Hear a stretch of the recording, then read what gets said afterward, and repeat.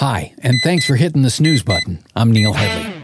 In this series, we try to help people fix their sleep by figuring out why mine is so horribly broken, and maybe we stumble upon some answers together.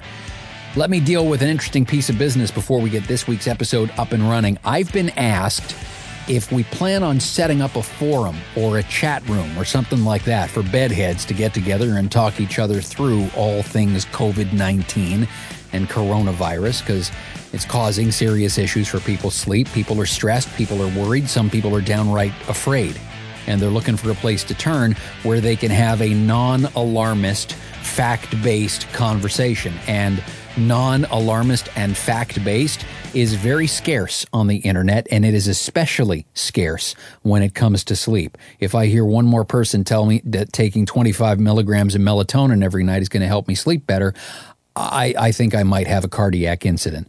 So honestly, that is something that I had considered when we first set up our website back in the summer of 2019. We really quickly got overwhelmed with spammy signups and bots from the other side of the world, and we just decided it wasn't worth the security risk. But that said, I'm going to spend the week doing some research to see if there's a good tool out there that we can use, and I'll let you know at the beginning of next week's show, because right now it makes sense to have somewhere where people can have an actual sensible adult conversation about their sleep, where people aren't pushing products and ridiculous ideas on other people. So let me think about this one. Feedback, while we're on that subject, has a lot to do with this week's show, too. You might know that there's information on our website that I'll let you know about for how to leave feedback or questions for our panel of sleep experts, as an example. So we get a message from Heidi in Toronto. We played it for you on last week's episode of the show. She was asking if we would do an episode on the relationship between menopause and sleep.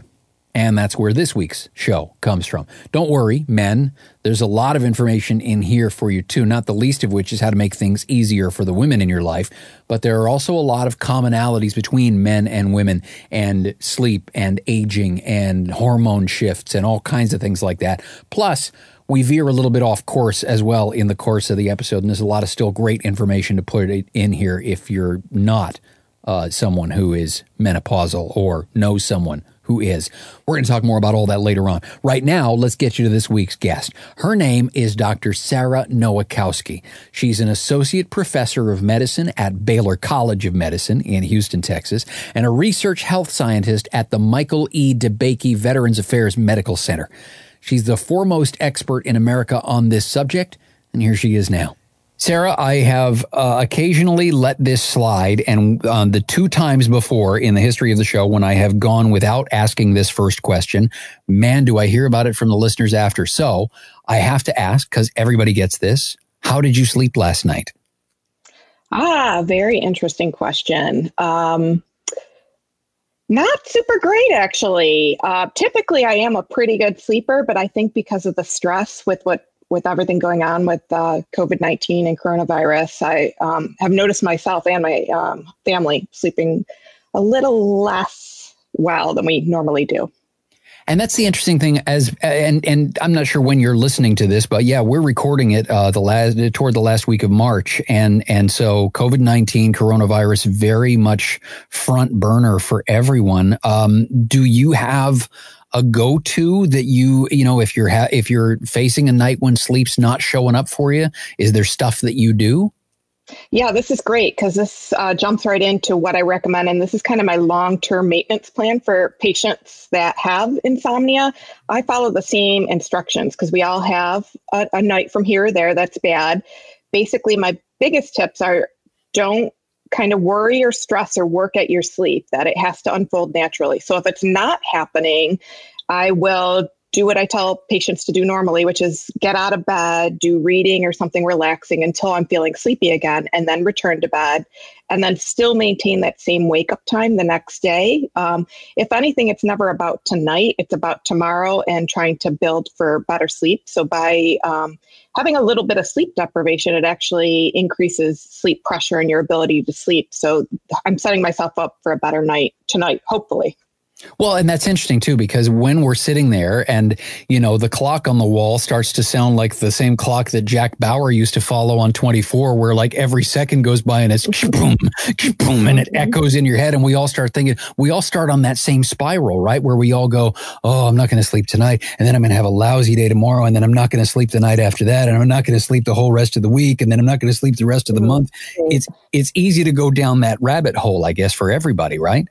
It is. And I think what's kept me from ever being a true insomniac and fully having a problem long term is that I just remind myself that this is temporary. I try not to catastrophize about it, that I can get through the next day. I can make it work and get through even a couple of days of little sleep, and then it works itself out. So.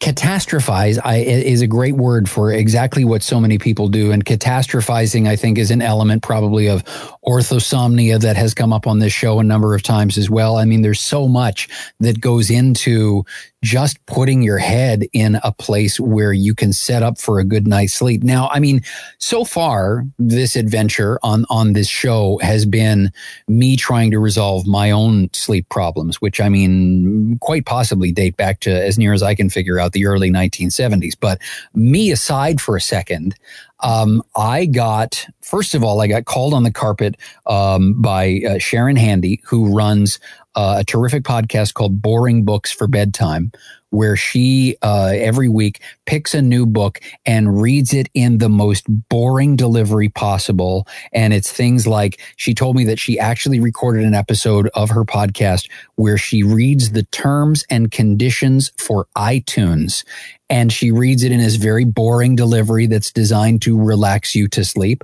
But when I had her on the show a few weeks back, she said, how come you've never done an episode yet of your show that deals with sleep and how difficult sleep can be for women with menopause? And sure enough, on last week's episode, because we take listener phone calls every week and we run them past a panel of sleep experts, Heidi called. She's in Toronto, and she said the same thing. She said, look, I'm in the middle of, the change myself, and it's presenting all kinds of obstacles for me getting a good night's sleep. I would love to talk to an expert about what to do about it. So then I reach out to my friend and frequent guest on this show, Dr. Michael Grandner. And I said, Michael, who is the smartest person in America when it comes to menopause and sleep? And he responded in like 10 seconds. And he said, oh, hands down, you have to talk to Sara Nowakowski. So I appreciate that. So walk me through this. I mean, because menopause, even just if you look at only menopause, we're talking about tens of millions of women, even if you only look at North America. And I think about the audience for this show, where they tell me we're among the most popular podcasts in the UK and Germany and Australia and all these different places. So I can only think of how many people we're talking to when we even just boil it down to, let's just deal with people that are in menopause. Right. So the average age of the transition is 52. And so you can imagine now with technology and medical care that we anticipate most women living post-menopause for about 30 years. And we all, as women, we all have to go through it. So that is quite a number of women. And so in menopause, then there is the subset of menopausal women who are suffering from insomnia, and help me get my head around the numbers for that. Yeah, so actually they're pretty high compared to, earlier and younger life. Now, for women in general, women have report a higher rate of insomnia than men. And then it goes up during the perimenopausal transition. It can be anywhere. Depending on how people define menopause, it can be anywhere from, 26 to 52% of women are reporting sleep problems. It's one of the most typical, I would say, within the top 3 or the top 5 symptoms of the menopausal transition that women report, along with hot flashes and a few other, symptoms. Now, is there a conversation to be had here about causation? I mean, does the menopause cause the insomnia? Does the insomnia contribute to the menopause? How do those play together? Yeah, we have a lot of trouble figuring that out of what is exactly causal. We kind of hypothesize it's a bunch of things going on. It's like the perfect storm. So, for one thing, women are aging, right? So they're getting older, and we know sleep changes with age. Another thing, body weight starts to change. Menopause tends to be the great equalizer in terms of health. So that's when estrogen is very protective of things. We have less cardiovascular symptoms, less sleep apnea. Once women hit menopausal transition, and those hormones start to go down, then we start to catch up on these other things. So it could be related to medical conditions. It could be another sleep disorder like sleep apnea. It could be some women are having hot flashes, although not every woman having hot flashes reports having sleep problems. But that is a contributor is the hot flashes, especially if they're happening nocturnally at night, just the hormones themselves. So there's multiple causes. It's fairly complex, which is why it's been hard to study. But we kind of think it's a contributing factor of multiple things going on. But even just on their own, the hot flashes can wake you up, right? Right. So it doesn't wake everybody up. And actually, I did a study. It was NIH funded, federally funded study. And we looked at, so I do a lot of behavioral work called cognitive behavioral therapy for insomnia. And so we looked at this intervention in women that were experiencing nocturnal nighttime hot flashes as well as insomnia. And we found that we can actually get women to, if we can improve their sleep quality and the depth of their sleep, sometimes they sleep through the hot flash. If not, we can get them going back to sleep quicker. So it has been shown to work in that as well. But hot flashes, yes, definitely can impact in different ways. Some women experience a lot of sweating at night. And so we kind of, I think like what I do with all patients is I tailor it to them, like what is going on in their life and what things are bothering them. So if you're sweating a lot, what's your room temperature like? Are you wearing sweat wicking? Could you put another pair of pajamas like right near your bed? So a lot of kind of just realistic things for each person. I'm assuming that because, as a person who's had an interesting relationship with sleep for closing in on 50 years now, I know the toll that insomnia has taken on me. I assume that for someone who not only gets to couple insomnia with menopause, that on some levels, I'm sure can be devastating. Right. So, there's so many things going on. During that time, people are usually, even for myself, at kind of an elevated point of your career where you have a lot of stress and things going on with work. You're balancing sometimes older aging parents or maybe a sick partner. Sometimes you have kids or kids in college, an empty nest that you're dealing with. So, a lot of life stressors also going on. And then, what we see is, as I said, age 52 is about the transition. That can go on anywhere, which this is going to hopefully not alarm your listeners too much, but it can go on for, 8 years, an average of 8 years of just that transition. Once you reach postmenopause, that doesn't end your insomnia. In fact, we see higher rates of insomnia in postmenopausal women after you're kind of done with your fluctuations. The definition of postmenopause is 12 plus months of no menstrual period. So once you reach that point, congratulations, you're postmenopause. However, the insomnia takes on a life of its own, as I'm sure it does with other people and other causes that bring it about based on behavioral and other things. And we know that this group often reports worse problems, and they actually report taking sleep medications more often than other groups. I kind of hypothesize that's because at that point, the good thing about menopause is, it kind of puts your own health at the forefront. If your kids are getting older, you don't have to be caring for them as much anymore or worrying about them disturbing your sleep. And so you can actually use sleep medications and hypnotics to try to get a good night's sleep. I don't think that's the answer long term, but we certainly see people trying to do that. Is this a scenario where let me step back for a second. I think probably a lot of people, and this may be consistent with your experience too, myself among them, avoid getting their sleep evaluated by a professional because we've been sleeping since the dawn of time. And in theory, it's one of a very, very few things that all 7 billion people on the planet have in common is we all sleep. And so people, I think, have this sense of, I should be able to do this. It's probably because of this or that. And they start trying to figure it out for themselves. Is that also similar among this population where maybe they assume that the insomnia is not related to the menopause? Is that a tie that people make automatically? Does insomnia, I guess what I'm working at here is, does insomnia feel different for someone with menopause than it does for someone without, or is it all just insomnia? That's a very interesting, good question of like how people, so insomnia, according to, people like myself that are sleep providers, we think of insomnia very much like we think of something like pain. It's subjective, right? So it's based on your own report and your own experience. And it's hard. We have tests, these sleep studies that can measure things and see your sleep continuity or how long you're sleeping. But it's really based on the patient report and the patient frustration with it that is really what kind of really makes insomnia. Is it kind of different, qualitatively different in menopause? I mean, I think there's different things going on. Sure, like I mentioned some of the life things.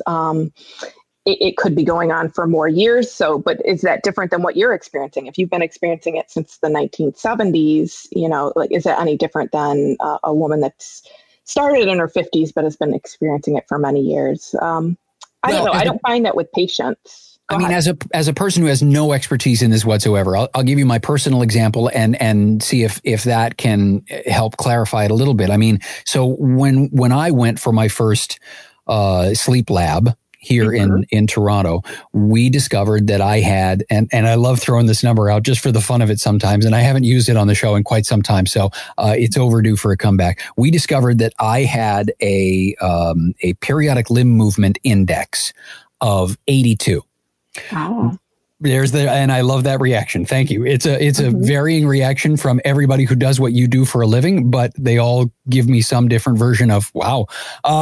So for me, if in case this is your first episode ever of the snooze button, a periodic limb movement index of 82 meant that 82 times per hour, or roughly every 40 or 45 seconds, I would kick violently in my sleep. And so that was one of the first things that when I went to my sleep lab, my doctor said, okay, we got to take care of this problem first. And I bet there'll be a massive improvement in your sleep. So I wonder if there's anything that comes along with the package of menopause that might lead someone to believe, oh, this is just part of the ride, where actually it should be maybe one of the signals that we need to get our sleep evaluated next.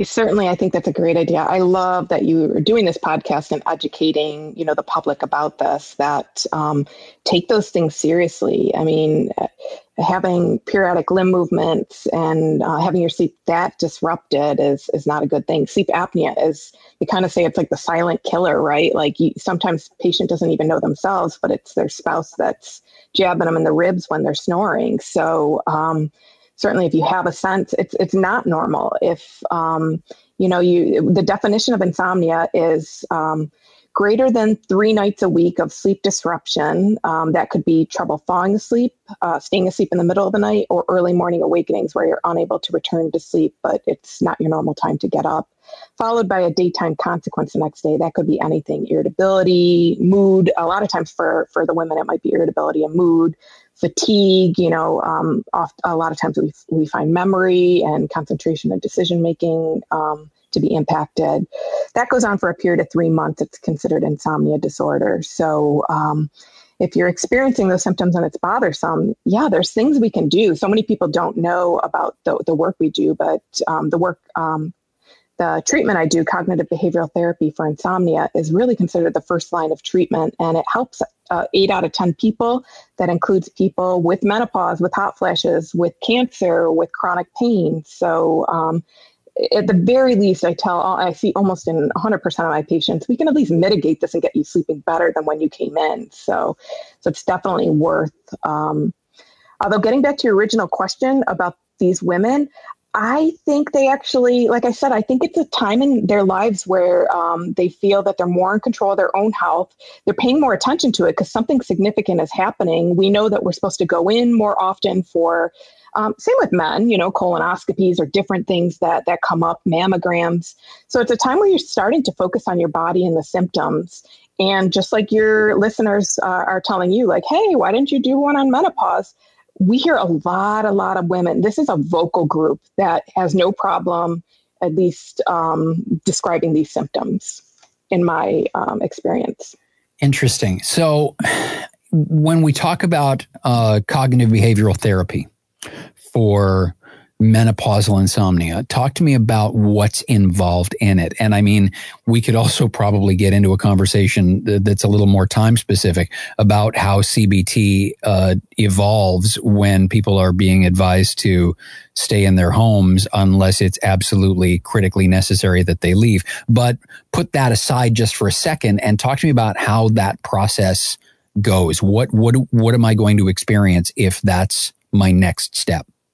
Yeah, I'll tell you about kind of the general. I've been doing, general CBTI for probably like 20 years. So I'm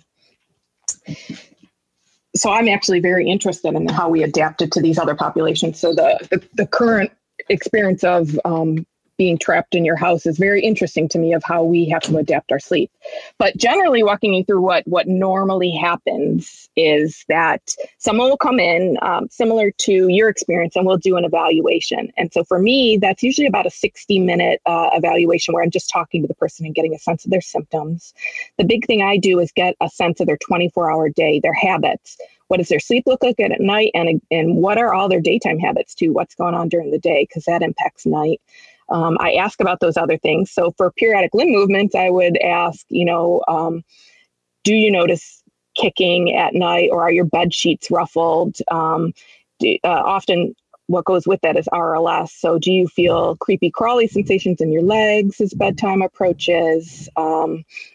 And does that go away with movement? So I'm asking a lot of verbal questions to get a really good sense. Do they know what kind of brought this on for them? Was there anything? Do they know night to night what is waking them, or is it nothing?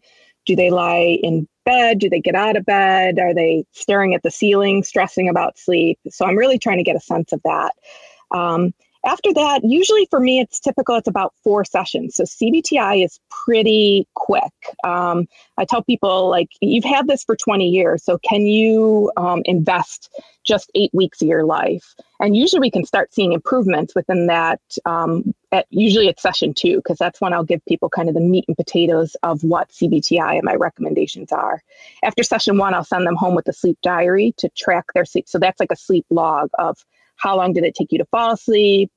What time did you get into bed? Were you up in the middle of the night? Asking them a series of questions. They do that every day for a period of a week or 2. They bring that back, and then I plug all that information into a spreadsheet that can help us look at their averages, and we set their sleep schedule based on that. So that session 2 is where I give them most of the recommendations, and followed by then we'll do some relaxation and kind of cognitive restructuring around your feelings about sleep, and so forth. So it's actually pretty quick, and I've had really good success. So definitely something people can do it themselves with self-management programs if they know what to be doing. But a lot of times people like to be kind of walked through it, and I think 2 brains are better than 1. So we can come up with the exact plan of, well, what do you do if you're not asleep? And do you get out of bed? What are you going to do during that time? And so we can kind of create a plan together.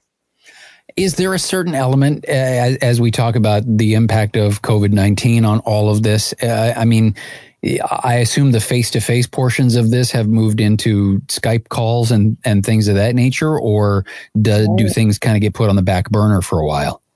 It's a little of both. So I am a clinician too. So I see patients for insomnia in a sleep medicine clinic. And what we've moved towards in the past week or two, I'm at Baylor College of Medicine in Houston, Texas. What we have moved towards is trying to move as much as we can to telehealth. So I just started my first few phone calls last week, and it has worked out fantastic. I actually would love to see, a positive of this, that, insurance starts to cover it more and we can just move that way for everybody. Aside from this going on, both myself had found it very pleasant, and the patient was like, oh, I don't have to drive. Usually driving into Houston is a pain, or I'm sure Toronto is a pain to drive into.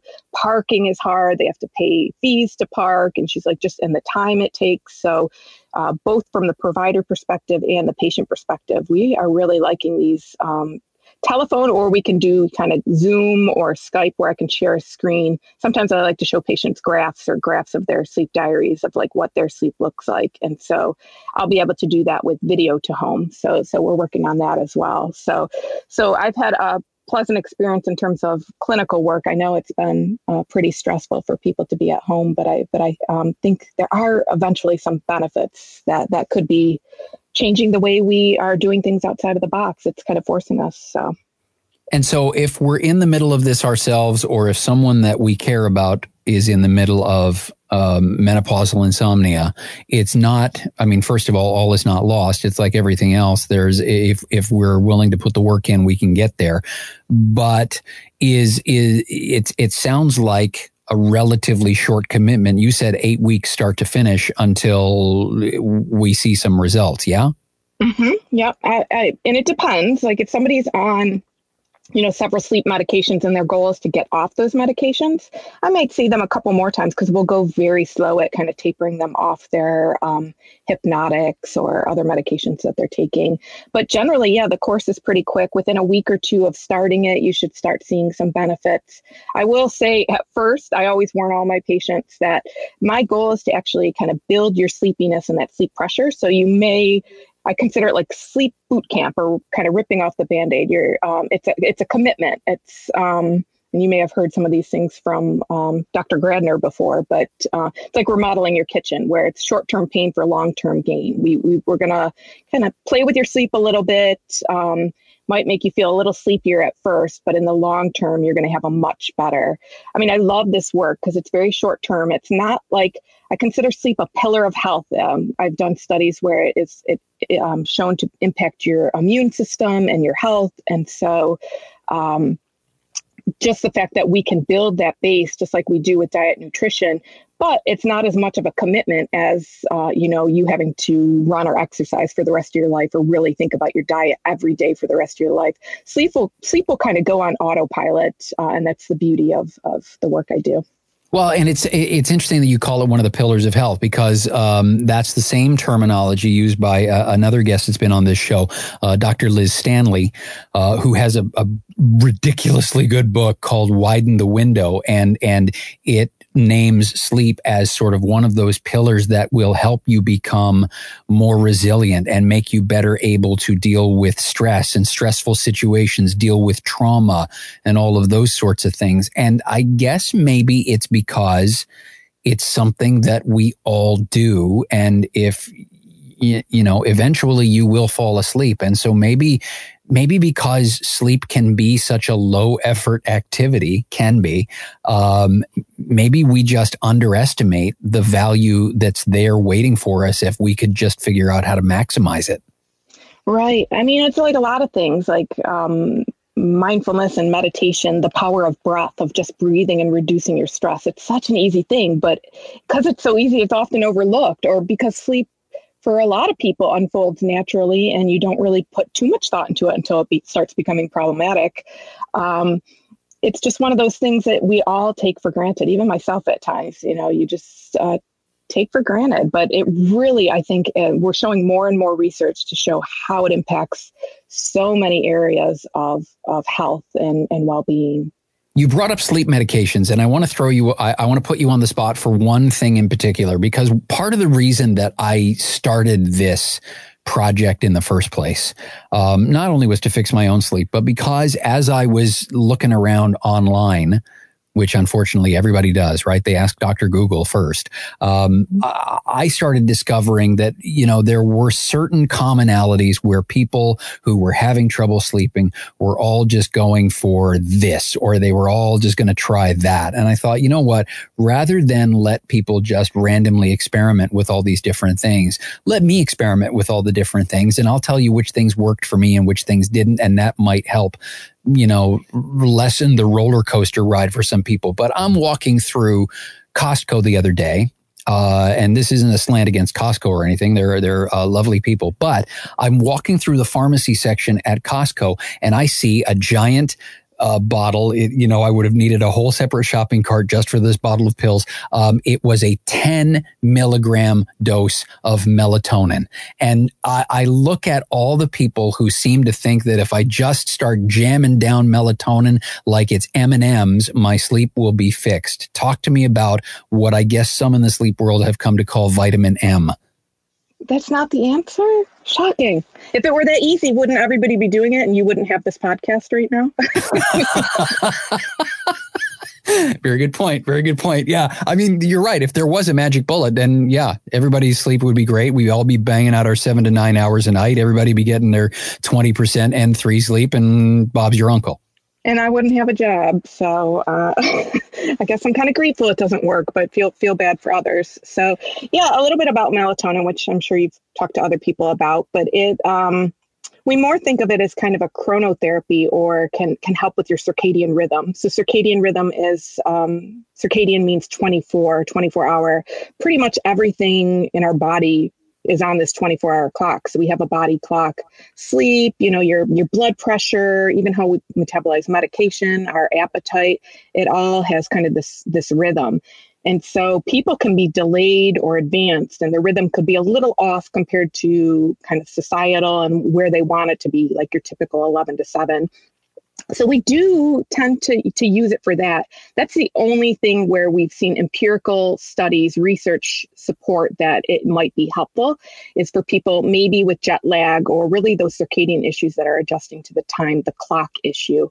It has a sedative property to it. And so that's why I think people have latched onto it. And so it turns on endogenously, or our body makes it and produces it itself naturally when night comes on. So it's really a night hormone. It's not a sleep hormone, but it kind of, acts like it's telling your body, okay, this is the time that we're supposed to be, triggering going to sleep. And so people have kind of latched onto that and thought this might be the answer. And because of that, slight sedative property, people might find it somewhat helpful, and then it gets out there and, anecdotal, the word goes around. Empirical studies have not borne out that it is effective for insomnia. So, but I try not to judge with medications in general. So I ask patients, what's your goal? And so if they do find it helpful, I'm not completely anti, there is a big placebo effect that works with people. So if it's working because of that, fine. 10 milligrams is a bit of a lot. We show even for the circadian, we can get it down to a 0.5 milligram. So at most, I would recommend maybe 3 milligrams. So I'm not completely anti if people find it's helpful for them or they don't want to get off of it. But that's not my go-to, and I don't recommend it for somebody that's not, already using it and finding it helpful. It will not come as a surprise to Sara that I'm about to say this, but on a previous episode, we dove way into melatonin and its efficacy with her friend, Dr. Michael Grandner. If you want to go back into the archives of the show, you want to be looking for an episode that mostly focused on the change to daylight saving time. And Michael and I spent ages getting into melatonin and talking about that. But it's interesting where every time I talk to a different sleep expert, they always shed a little bit more light on it. Like I remember talking to one person who said, the more melatonin you take, you're basically training your body to produce less of its own. And so you end up getting into this situation. He compared it to, look, if I have one beer once a week, then here's my level of intoxication. But if I have one beer every hour for a week, then and it takes a lot more to get me drunk, he says. So he points out that, you say 10 milligrams is a lot. Michael echoed the same thing a couple of weeks ago. And so the more you take, the less effective it's going to be, because it's going to take more and more melatonin to get any kind of an effect. And Michael strenuously made the point a couple of weeks ago that the problem with melatonin is getting the dosage right and also nailing down the timing. And that's where so many things go wrong for people when they just reach for the 10 milligram bottle. They pop one before they go to sleep, and then they're surprised when it's not working. Yeah, it is so tricky. I mean, it's even tricky for us as providers to kind of think about it. Really, we use sleep onset as kind of our proxy for when we time it.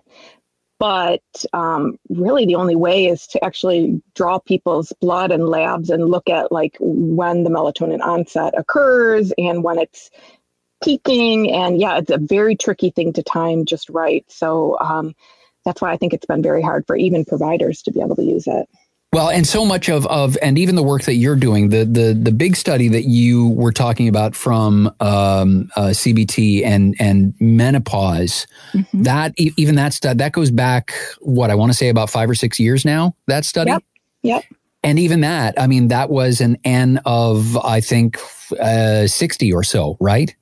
Correct. Yeah. And there were a few other studies going on at that exact same time. In fact, there were 2 other NIH-funded studies. One was telephone delivered CBTI for menopausal women. And there was another one that looked at kind of a shorter version of CBTI, like a 1 or 2 session versus the regular package. We all actually came to, which is very nice that science was able to reproduce. This is the way it should be, that we're able to kind of back it up. And we all found very similar results and a very similar effect size for using CBTI for insomnia in menopausal women. The reason that I bring up that study and the N of 60 is because, you think about all the advances that have been made in sleep, and this is mostly for the listener, but by all means, Sara, feel free to chime in on this, is you got to recognize sort of the limitations of what's available to us. Yes, all kinds of advances have been made in technology, but I mean, you look at a sleep lab in the average hospital and you're looking at probably 3 to 5 beds. At the most, and one very attentive sleep tech who's trying to monitor all of that's going on. As Sara talks about, if you're trying to monitor melatonin onset, there's a lot of blood draws involved, which becomes impractical. I'm reminded of the second episode of this show that we did with Dr. Adrian Owen, who primarily was interested in studying consciousness and coma patients. But then he recognized very quickly that there's not nearly as many people in a coma at any given time as there are people who are sleeping. And sleeping people's brains exhibit a lot of the same properties of the brains as people in a coma. And so he thought, okay, it's much easier to get a much larger sample size if I just study sleeping people rather than wait until I can run across someone who's in a coma. And so it's the same with all of this. You got to look at the potential of what's there and what's possible to do on a large scale. And sometimes the large scale stuff just becomes impractical. Mm-hmm. Well, I give you an honorary PhD in sleep medicine because, man, do you know your stuff? I guess after 30 years of doing this and taking this deep dive into it. But yeah, it's true. I mean, the deep sleep, the slow wave sleep, we call it stage N3. It very much resembles what the brain waves look like in a coma. And so, that's like the $10,000 pyramid question is like, why do we sleep? And, and even as researchers, we're still trying to figure out, we have theories, but exactly the purpose of it, we all do it, every animal, every person, even cells tend to power down. So we know it's important, but why we do it. And yeah, that stage 3 sleep is very, interesting, the way your brain starts to look very much like it's in a coma. Little babies have a ton of it. So so there's different stages of sleep. I should back up that we have N1, which is a very light stage, N2, which is kind of a middle stage. We get about 50%. N3 is that deep stage. We only get about, 20% of the night is N3. as when we're babies and little and your brain is still developing, there's a lot more of it, say like 50%. And as we age, there's a lot less of it. And for some reason, we don't know why women have more than men. But if we sleep deprive healthy individuals in a sleep lab, and then we look at the recovery sleep the next night, we'll see that their brain will make up and prioritize that deep N3 sleep. So we know there's something going on there that the brain is like popping people right into it, that they need to recover that particular stage. And so that stage seems to be pretty important. But it's just really, sleep is so nuanced, right? There's so many aspects of it. Sara, I'll give you this as a parting thought from me, and then I'll get a parting thought from you as well. But just a fun one, just strictly for your entertainment. My first sleep lab revealed, because you said, we usually get about 20% N3 sleep. My first sleep lab result revealed that in addition to the periodic limb movement disorder and the restless leg, blah, blah, blah, I was getting 1% N3 sleep every night. So... Yeah, that's, and it can be scary. And so I would like to also part with this, that nowadays, all these devices like Fitbit and things like that track sleep, they track light and deep sleep. Do not freak out if you're not getting, like I said, if it's 20%. So even if you're getting less than that, 1% is pretty low, but something may have been, that was one night, a sample of one night of your life. So I wouldn't put too much effort, too much thought. The more thought and worry you have about it, right, the worse it's getting, ironically. So orthosomnia, it's a thing thanks to our devices. Totally. So we just kind of have to roll with it and do not pay too much attention. We don't really know what those deep versus, they don't share their algorithms of what those things mean. So I tell people, it might be helpful for, measuring the duration, but what it's measuring in terms of, I'm assuming they're using heart rate as a proxy there and movement. But typically we need to put those EEG, you need to sleep in a lab to know the stages of sleep. So that's really the only way. So. Sara, I'm so glad you had time for this. And it's funny that you talk about how much N3 sleep babies are getting, because on another monitor here in the studio, I'm watching my 20-month-old have a nap. And I'm watching on the incredibly creepy parent cam. And she amazes me. Obviously, sleep is not a genetic thing, because while I've been struggling with insomnia for nearly 50 years, she busts out somewhere between 13 and 14 hours a night, and then has about a 2-hour nap during the day on top of it. And I look at the benefits that I see in her, where at 20 months old, she's carrying on conversations with full sentences that are 4, 5, 6, 7 words long. And I just, she's got her sleep game nailed. And if I need evidence that sleep is a magical tool that I need to do better at mastering, I just look at her, because that's all the evidence that I need right there. And I'm so grateful that people like you are out there trying to make it easier for all kinds of populations. So thank you for making time for this. Yeah, great. It was a pleasure. I really enjoyed my time.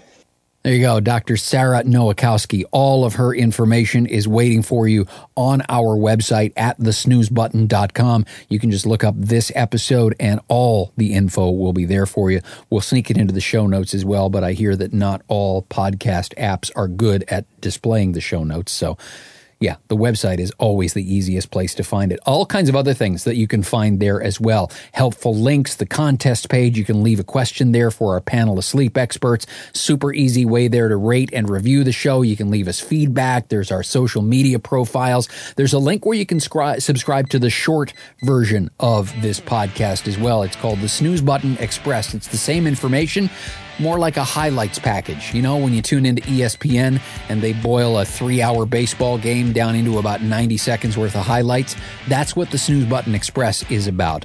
It is not quite as full and thorough of a conversation, but there are always takeaways in there as well.